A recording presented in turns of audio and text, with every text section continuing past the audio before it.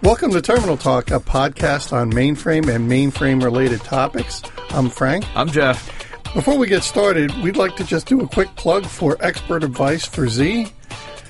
If you've been getting stuck on a technical point or you really want to talk to one of our technical experts, you can sign up and have a half-hour conversation with them.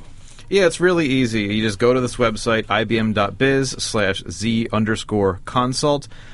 You tell IBM, this is the best way to reach me, this is the best time to reach me, and IBM will put you in touch with somebody who's going to helpfully get you unstuck and show you the way a little bit. It's not a replacement for opening up defects or your IBM rep. It's just something else to help you out.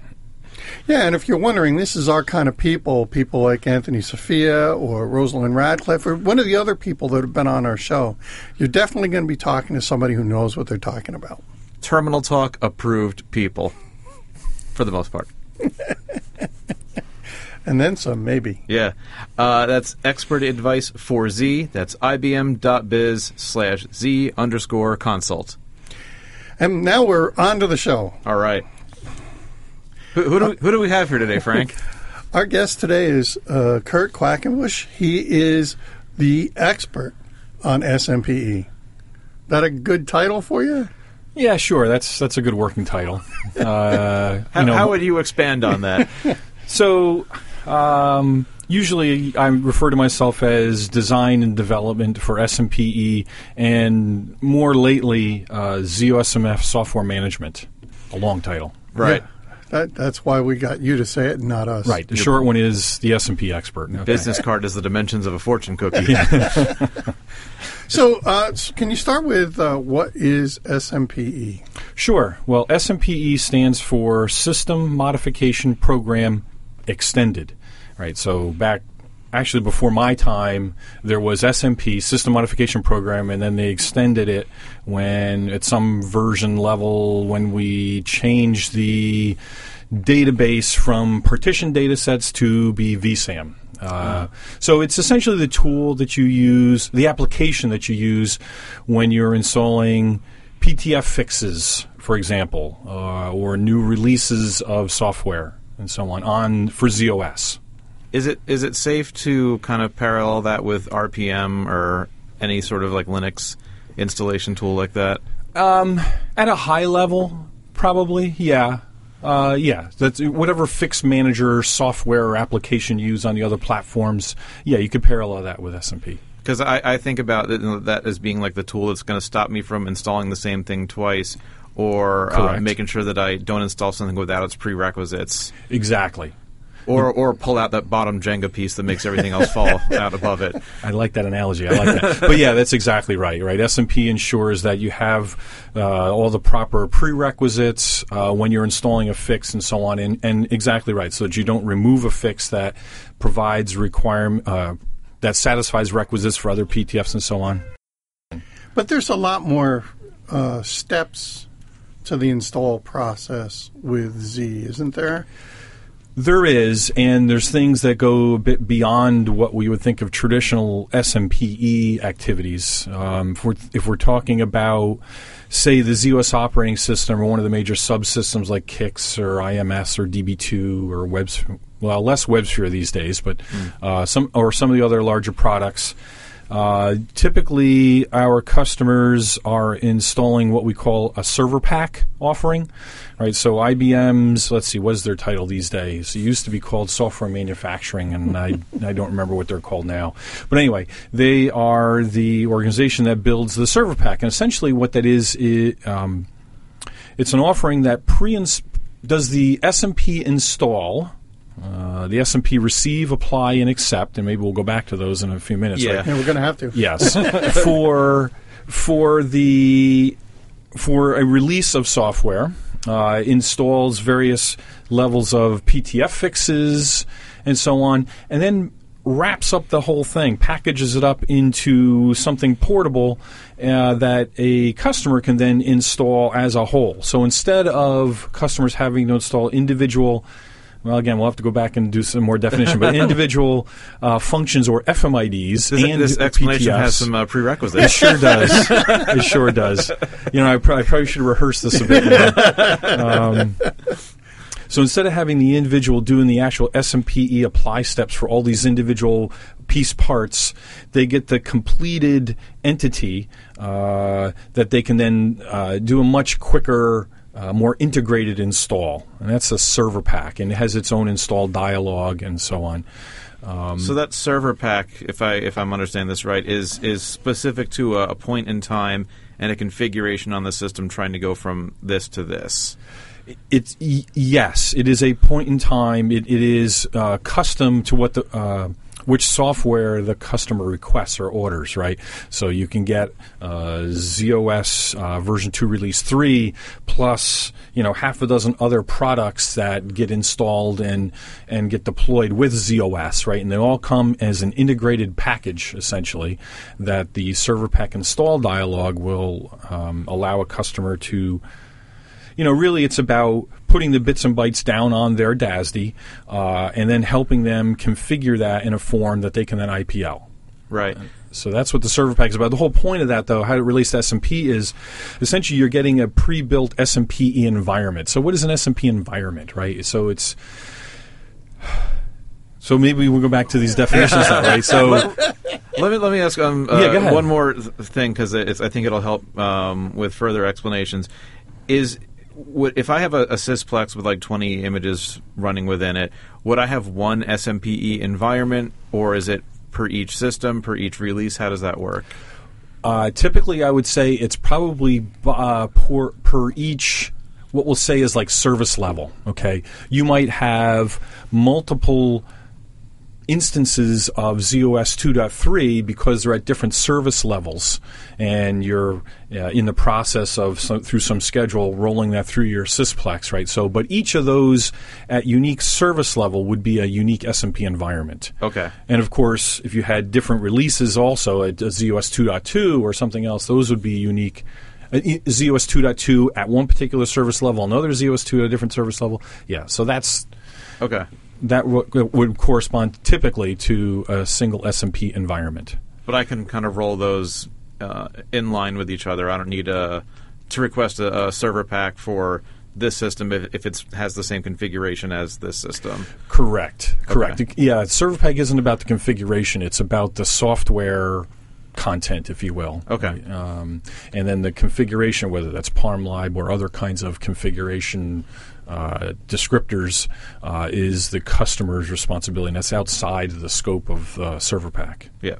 So you mentioned a couple of steps there as part of the install, and it was receive and apply, right? Mm-hmm. So can you start with receive? Yeah, so before we even get there, we probably should talk about the SMPE, sometimes referred to as a database. It's not really a real like SQL database, but it's SMPE's information base about what's installed, and it's called the CSI, or the Consolidated Software Inventory. It's essentially, it's hardened inside vSAM. Okay, so it's vSAM data sets. But anyway, SMPE segregates. There's logical portions of a CSI, or the inventory, and we call them zones. So there's a global zone, a target zone, and a DLive zone. Let's talk about global zone first. Global zone you can think of is kind of a staging area. It's sort of like the master and the table of contents, right? So when you are getting your software, typically more like fixes, so PTF fixes. Traditionally, they were coming off of tape, or before that, cards or paper tape or whatever, and you want to store them on DASD. Now they're coming through the internet, most typically, and so you want to store them someplace so that we can get at them and then install them later. So that's the global zone. When you receive something, you're taking it off of the distribution media, again, whether it's internet or tape or whatever it is, and you're storing it on DASD somewhere so that SMPE knows about it. SMP can see, what is this thing describing? So it's preparing for further operations. That's the global zone. The global zone also identifies the target zones and DLive zones. Are you going to ask a question? I was, because the stuff that comes down off the media, is that like object code or?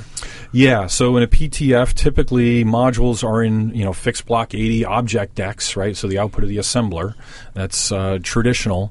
And then all the other kinds of deliverables as well, whether they're macros. So we have some source still, other kinds of source kind of elements.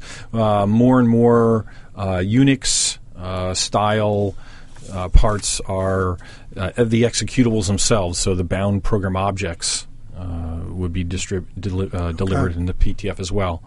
Right, and so then after the PTF fixes that contain the replacements or updates for our programs and so on are staged into the global zone, the next step would be apply, which says take these updates and apply them to a target environment. The target environment represents the actual executable libraries. So the sys1.linklib and LPA-lib and things like that, or the /bin Unix directory.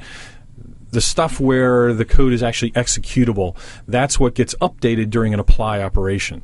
So a global zone described the PTF fixes that were staged and ready for an update. The target zone describes the content of the target libraries, understands which PTFs have been applied or not, and so on. And so the apply operation takes those staged PTFs, reads them to understand the content and figure out, what updates do I need to make? I need to update this load module in LPA-lib, this one in linklib, and this program object in this directory, and invokes the appropriate system utility to make those updates, and then records all that information in the target zone part of the CSI. Wow. Yeah. So the target zone holds a lot of the metadata about each of the parts of that are on the system. Yes, it does. And this is an old analogy, and I realize that some people these days are probably aren't familiar with it. But I equate the target libraries and the target zone and the CSI in general to a card catalog in a library. Remember when you were in school and you went to library and you had this, box full, a drawer full of cards. And each card would describe a particular book, and there would be information about the author and, subject and where on the bookshelf you could find that book. And so the target zone is similar, right? Where there's entries in the target zone for each, we say, executable, like a load module or a program object or something. It describes something about it, like where can it be found, which library is it in, or its data set, information about, for each of the modules that get linked into the load module, information about ownership, and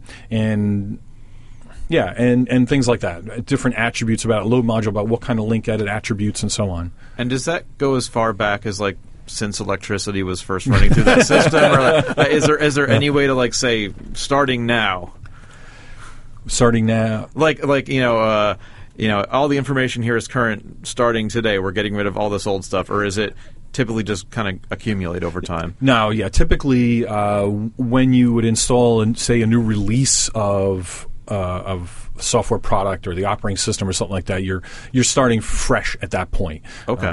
You can start fresh with a brand new empty inventory CSI and empty data sets.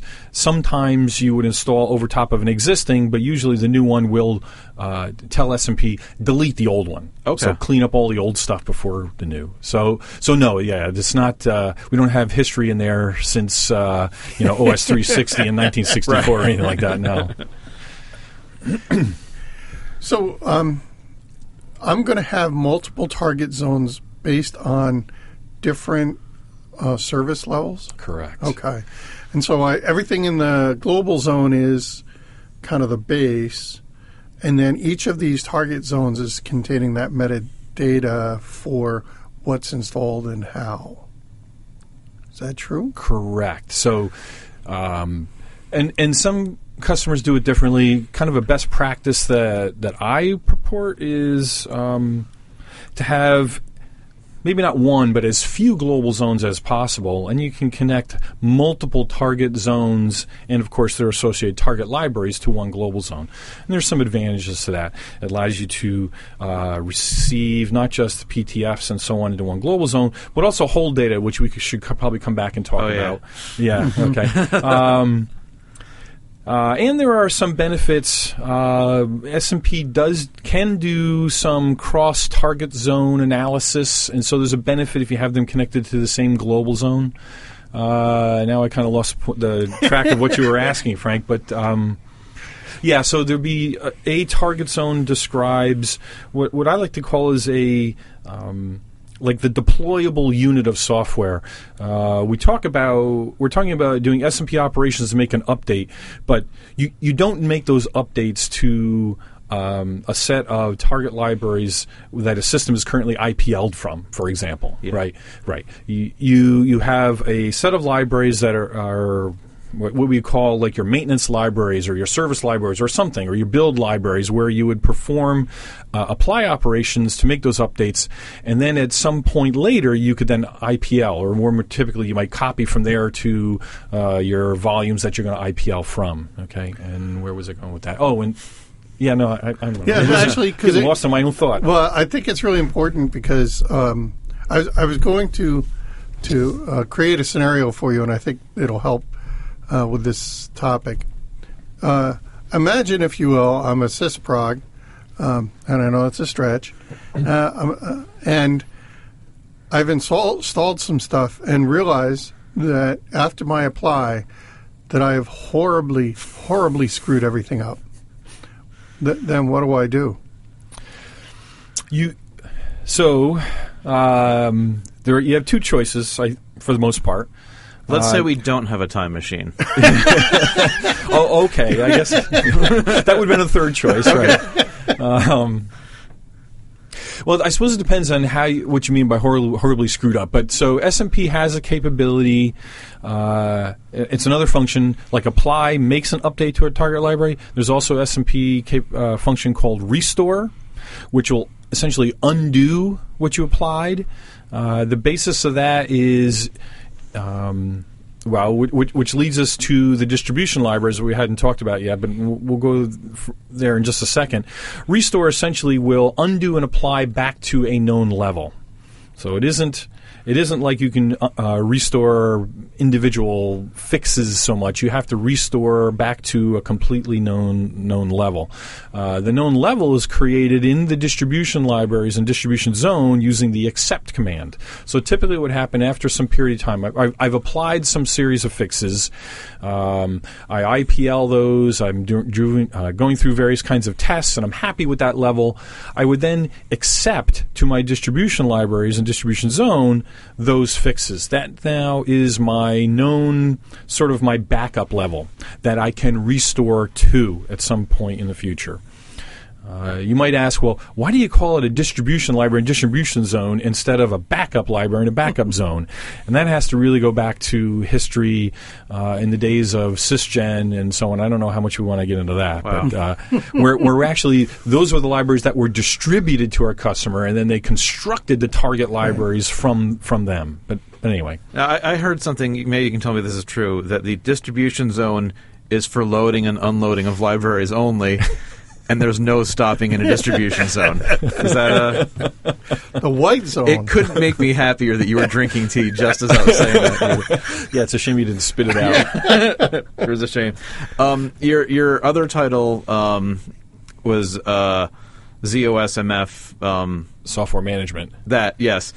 And from what I understand, SMPE is going to be playing into that a lot more. Is it just that ZOSMF is going to be interfacing SMPE, or is there something else in there that I should be aware of? Right, that's a good question. So we talked about SMP is used to perform the updates, like take the piece parts, the PTFs, and update the target libraries and things like that. The direction that we're going at IBM, right, and many of the major software vendors, and we can talk about that later. The way we're going is we're going to maintain, SMP is going to still do that, but some of the other things I talked about, like after you do an apply, you then deploy your software someplace else. You can copy it and you IPL it and you do other things. Or installing pre-built SMP environments with a server pack, right? Those things we're hoping, our direction will be handled by ZOSMF Software Management. So software management is one of the applications or plugins for ZOSMF. Should I assume our audience knows what ZOSMF is? We've talked about that before, or maybe Probably, not. Unless they've been, Yeah, it's a pretty popular topic, I would assume. Yeah, we haven't done a show on it, on Right. ZOSMF. But yeah, we got to do that. Yeah. We'll do that soon. So that's why I was kind of focusing on the SMPE stuff. Oh, okay. well, but that's okay. This is a good segue. So software management right now has capabilities to not drive S&P apply operations, for example, but to, after the apply, to deploy software, essentially clone it, right? But to clone it in a mechanism that allows you some variability in how you manage your resultant S&P environments to make sure that your different S&P environments can work and play well together, that you are verifying that requisites are satisfied across the S&P environments and things like that. We are going to get to a point where software management from a higher level will drive S&P operations like receive and apply as well. We're not there yet. There's work in that space going on. We hope to get there soonish, but yeah. So if you don't mind me taking a quick step back, I do a receive that puts stuff in the global zone. I do an apply that puts stuff in the target zone. And generally what clients do when they do this, once they've done the apply, they'll do a set of tests for some period of time, right? This is not something that we do. When I'm doing an RPM, I'm done and have stuff installed in a couple of minutes. But that's not really the way clients do this, right? Right. I mean, you could be done with S&P in a couple minutes, however long it takes, depending on how many PTFs you're installing. But right, clients typically they're not done. It's not like installing a fix on your Windows 10 machine or whatever it is you're running, right? And then I IPL and I'm done. No, typically you would install a set of PTFs, and invariably some number of those PTFs require some post-SMPE attention, whether they are some actions you have to perform because some change was introduced. Maybe, I don't know, it can be any number of things. Maybe there's something that's the PTF carries some information that says after you apply this PTF, if you're exploiting this particular function, you need to go update your configuration file ABC to do, so different kinds of actions depending on what you're installing. Many DB2 fixes, for example, require you to rebind certain DB2 tables. Similar things for ZOS or all kinds of other software. So typically there is a set of actions that the system programmer or administrator needs to perform after they apply the fixes, either before or after an IPL, and then they would go through some series of tests typically. Depending on the customer and the environment, they may have different levels of tests where they're just, quick IPL test. Does it IPL kind of run a quick workload versus then getting to some, qualification environment and pre-production and, many different test levels before they eventually move it into a production environment. So it's kind of interesting that putting out the operating system and, all these fixes is very similar to what people normally do in a software deploy, right? Is that I have some basic testing. I'm going to do performance testing. And there are clients who will take months between the time that they've got something before they're ready, they're confident enough to put it in production. That is true. Some have very extensive sets of tests and qualifying runs or whatever before they go into production. And then if the time that they're ready to put things into production, is that generally when they do the accept or?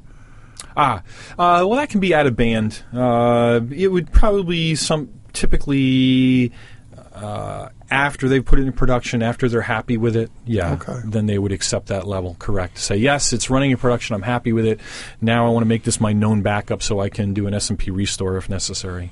Right. And you used a bunch of terms that I'm not recognizing, like FMID. We should go back to that. FMID, Function Modification Identifier. So, let's go back. How to say this? So, SMPE, System Modification Program. So there are certain kinds of things that are called system modifications or sysmods. The highest level one, the largest kind, is a function sysmod. This is typically like a new release of a software product. Now, a ZOS would be composed of, I don't know what they are composed of, 75, 100 FMIDs or function sysmods these days. We use the term FMID and function sysmod kind of interchangeably. Sorry about that. But yeah, so a typical release of ZOS has, I don't know how many, 75, 100, whatever. A DB2 might be half a dozen or more. Anyway, you can think of it as individual components. Sometimes might be their own function sysmod within a group of them, which is a release. So anyway, there's a function sysmod, and so usually that is introducing the software, right? The component pieces, the modules, the macros, the source, the Unix file system executables, things like that. They're introducing them to an environment. And then you have PTFs, which is program temporary fix, I think. That name, yeah. I think so. Yeah, we almost never use the long term anyway. But essentially it's replacing and updating small portions of what a function sysmod introduced. Okay, so a handful of parts instead of the thousands of parts in a typical function sysmod. And then we have APAR type sysmods, a problem analysis, authorized program problem analysis report or something. Something like that. I can't remember myself. I don't know. Anyway, typically those would, in scope, they're very similar to a PTF. Typically, at least for IBM, we would deliver APARs when we're trying to test out a fix, right, before it's graduated to be a PTF, for example. And then there are user mods or user modifications. It's the last kind of sysmod. Again, scope is probably even smaller. It used to be much more popular back in the day when we had a lot more, when IBM was providing a lot more source code to our customers. We still do with the JEZs, JEZ 2 and JEZ 3, provide source code, and there are still modifications that our users make to them, and they would install them in SMP using a user mod type sysmod. Yeah. Okay. Maybe you can help me understand. So in a previous role, I worked in the CST building, doing the testing for the RSU. So listen to you. The consolidated service test for the recommended service update, which is kind of like a, instead of going through every single fix, like here's something that's been tested for at least 3 months and it's worked on our system, so you're pretty safe taking it. And Rich will yell at me over that. I can almost guarantee for that very simplified explanation. Yes, because he works for a certain company, a certain very large company, retail mom and pop company. Large retail mom and pop. Okay. Yeah. So would a ZOS user would they say, I want this RSU, and then have a server pack built specifically for it for their configuration? So the way server packs works is you as the customer don't get the choice of which RSU, but when you request a server pack, it gets constructed with, I think, the most recent RSU. So, in the middle of the month, whatever it would have been last month's RSU, recommended service update. I forget exactly, but you don't get a choice. But it gets built, meaning that they would install the function sysmods for the products you selected and all the PTFs for those function sysmods, all the PTFs that are marked or considered recommended the prior month. Right. Something like that. Yeah, because it has that 1 month to settle in or whatever. Yeah, I forget. Something like that. Okay. Yeah, so that's what you get in a server pack. Right. So it's pretty recent service. And up until, I don't know, time is relative, but it used to be that you would get the pallet full of tapes for something like that. Right. And this isn't built by some person at a desk somewhere anymore. This is all... Yeah, no, IBM has a pretty automated manufacturing process to do that, yeah. Okay. To build this environment. Yeah, and it has the rules involved with... they can chain... No, I shouldn't say that. There are rules to determine which PTFs get installed and so on. So for the most part, let's just say it is, RSU from the last month or something like that, but it'll also install PTFs that fix critical problems. Critical meaning hyper, security integrity, PE fixes. So there's a bunch of acronyms we should talk about, right? Yeah. Right. So HYPER, I think it used to stand for high impact and pervasive. So any fix that the IBM support team deemed this is a high impact problem, meaning it would require you to IPL or you get data loss or function loss or something like that, or it was pervasive, then they labeled it HYPER. I think now they don't so much consider pervasive, but if it's high impact of some kind, it gets labeled as this hyper, and we'll come back later how that gets labeled. And funny how we've taken those two words to mean good so things many now. different Yeah, Yeah, exactly. Spelled differently, I think. Second, or security integrity. Well, that should be fairly obvious, right? Fixes for security integrity problems on the platform, right? And then what was the other? Oh, PE fixes. So a PE means PTF and error. So, IBM or some other vendor provides a fix for a problem, and we deliver that fix in a PTF. Well, PTFs can introduce problems themselves, or they might not fix the original problem completely, or whatever. And so those PTFs are labeled PE. They're PTF in error. And so you can also have now PTFs that fix PEs or other PTFs that are in error. So those are PE fixing PTFs. All right? So those are considered critical fixes. So those are the three basics: HYPER, security integrity, and PE fixes. So when we talked about a server pack getting built containing the PTFs from the last month's recommended set of PTFs, in addition, they also apply critical PTFs for critical fixes up until like the day of production. So the day that they're actually building this environment, whatever is marked critical would get, whatever is marked as fixing a critical problem gets installed as well. Okay. One more. What is a plus APAR? Ooh. There you go. So APAR, remember, is a usually it's a fix that hasn't graduated to a PTF yet for general distribution, but plus. So APAR is one of those things that we use that term. We've overloaded that term, right? I mean, it represents the actual problem report. So when a customer calls into the IBM support team, they report a problem, and the IBM support team says, "Yep, that's definitely a bug. It's a new one. We didn't know about that." They create what we call an APAR, which is the actual report of the problem, right?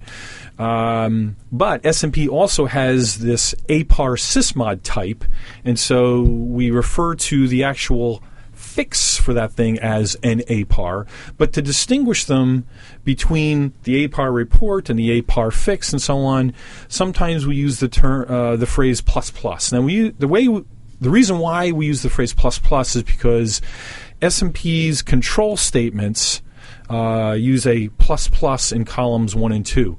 And so you'd see plus APAR in the control statement. Kind of like in JCL, you have a / in columns 1 and 2. SMP uses a plus to denote its control statements. Wow. So when you say plus APAR, that really means, okay, it's the real physical APAR sysmod that SMP can receive and apply. Someone should do a "I'm Just a Bill" parody with like "I'm Just a Defect" and just follow the someday I'll become a PTF. Yeah. Somebody get on that. There really is quite a timeline too, from reporting the problem to distributing the And then the testers load me on their system. Oh, I love the Schoolhouse Rocks. That was a great one too. That was probably the best one. It was definitely up there. Now that I've exhausted my full knowledge of this, I'm good. So, we should talk about one other thing, right? You talk about plus APAR. We should also talk about hold data and plus hold. Mm-hmm. Yeah. That's pretty important. So let's talk about the simple case, right? We talk about these critical kinds of fixes, HYPERs and PEs and security integrity. So we can label a PTF to say it fixes a HYPER problem, but if you already have, let's take PE, okay? You have a PTF that when you install the PTF, it introduces another problem, a different problem. Well, how do I know, as the user, I've installed that PTF, how do I know I have this potential, this latent problem lurking, right? So so IBM and other vendors do the same thing, provides some data that SMP can consume, and so it can analyze its inventory to say, oh, you have this PTF installed. We can see that this PTF has a defect on it. It's PE, right? And so that data that gets provided is called hold data. And so a ++ hold statement. It would identify the PTF and say this PTF is held for an error. And what that does is two things. After the fact, after you've already installed the bad or the PTF with an error in it, you can use that hold data to do some analysis and say, do I have that PTF on? Do I have the fix for that PTF installed? Yes or no? If no, then SMP has some reporting capability to say, oh, you have this lurking problem. You probably want to install this fix. If I don't have that PTF installed on, then suppose I'm trying to do a massive apply of a set of PTFs, and that PTF is one of them.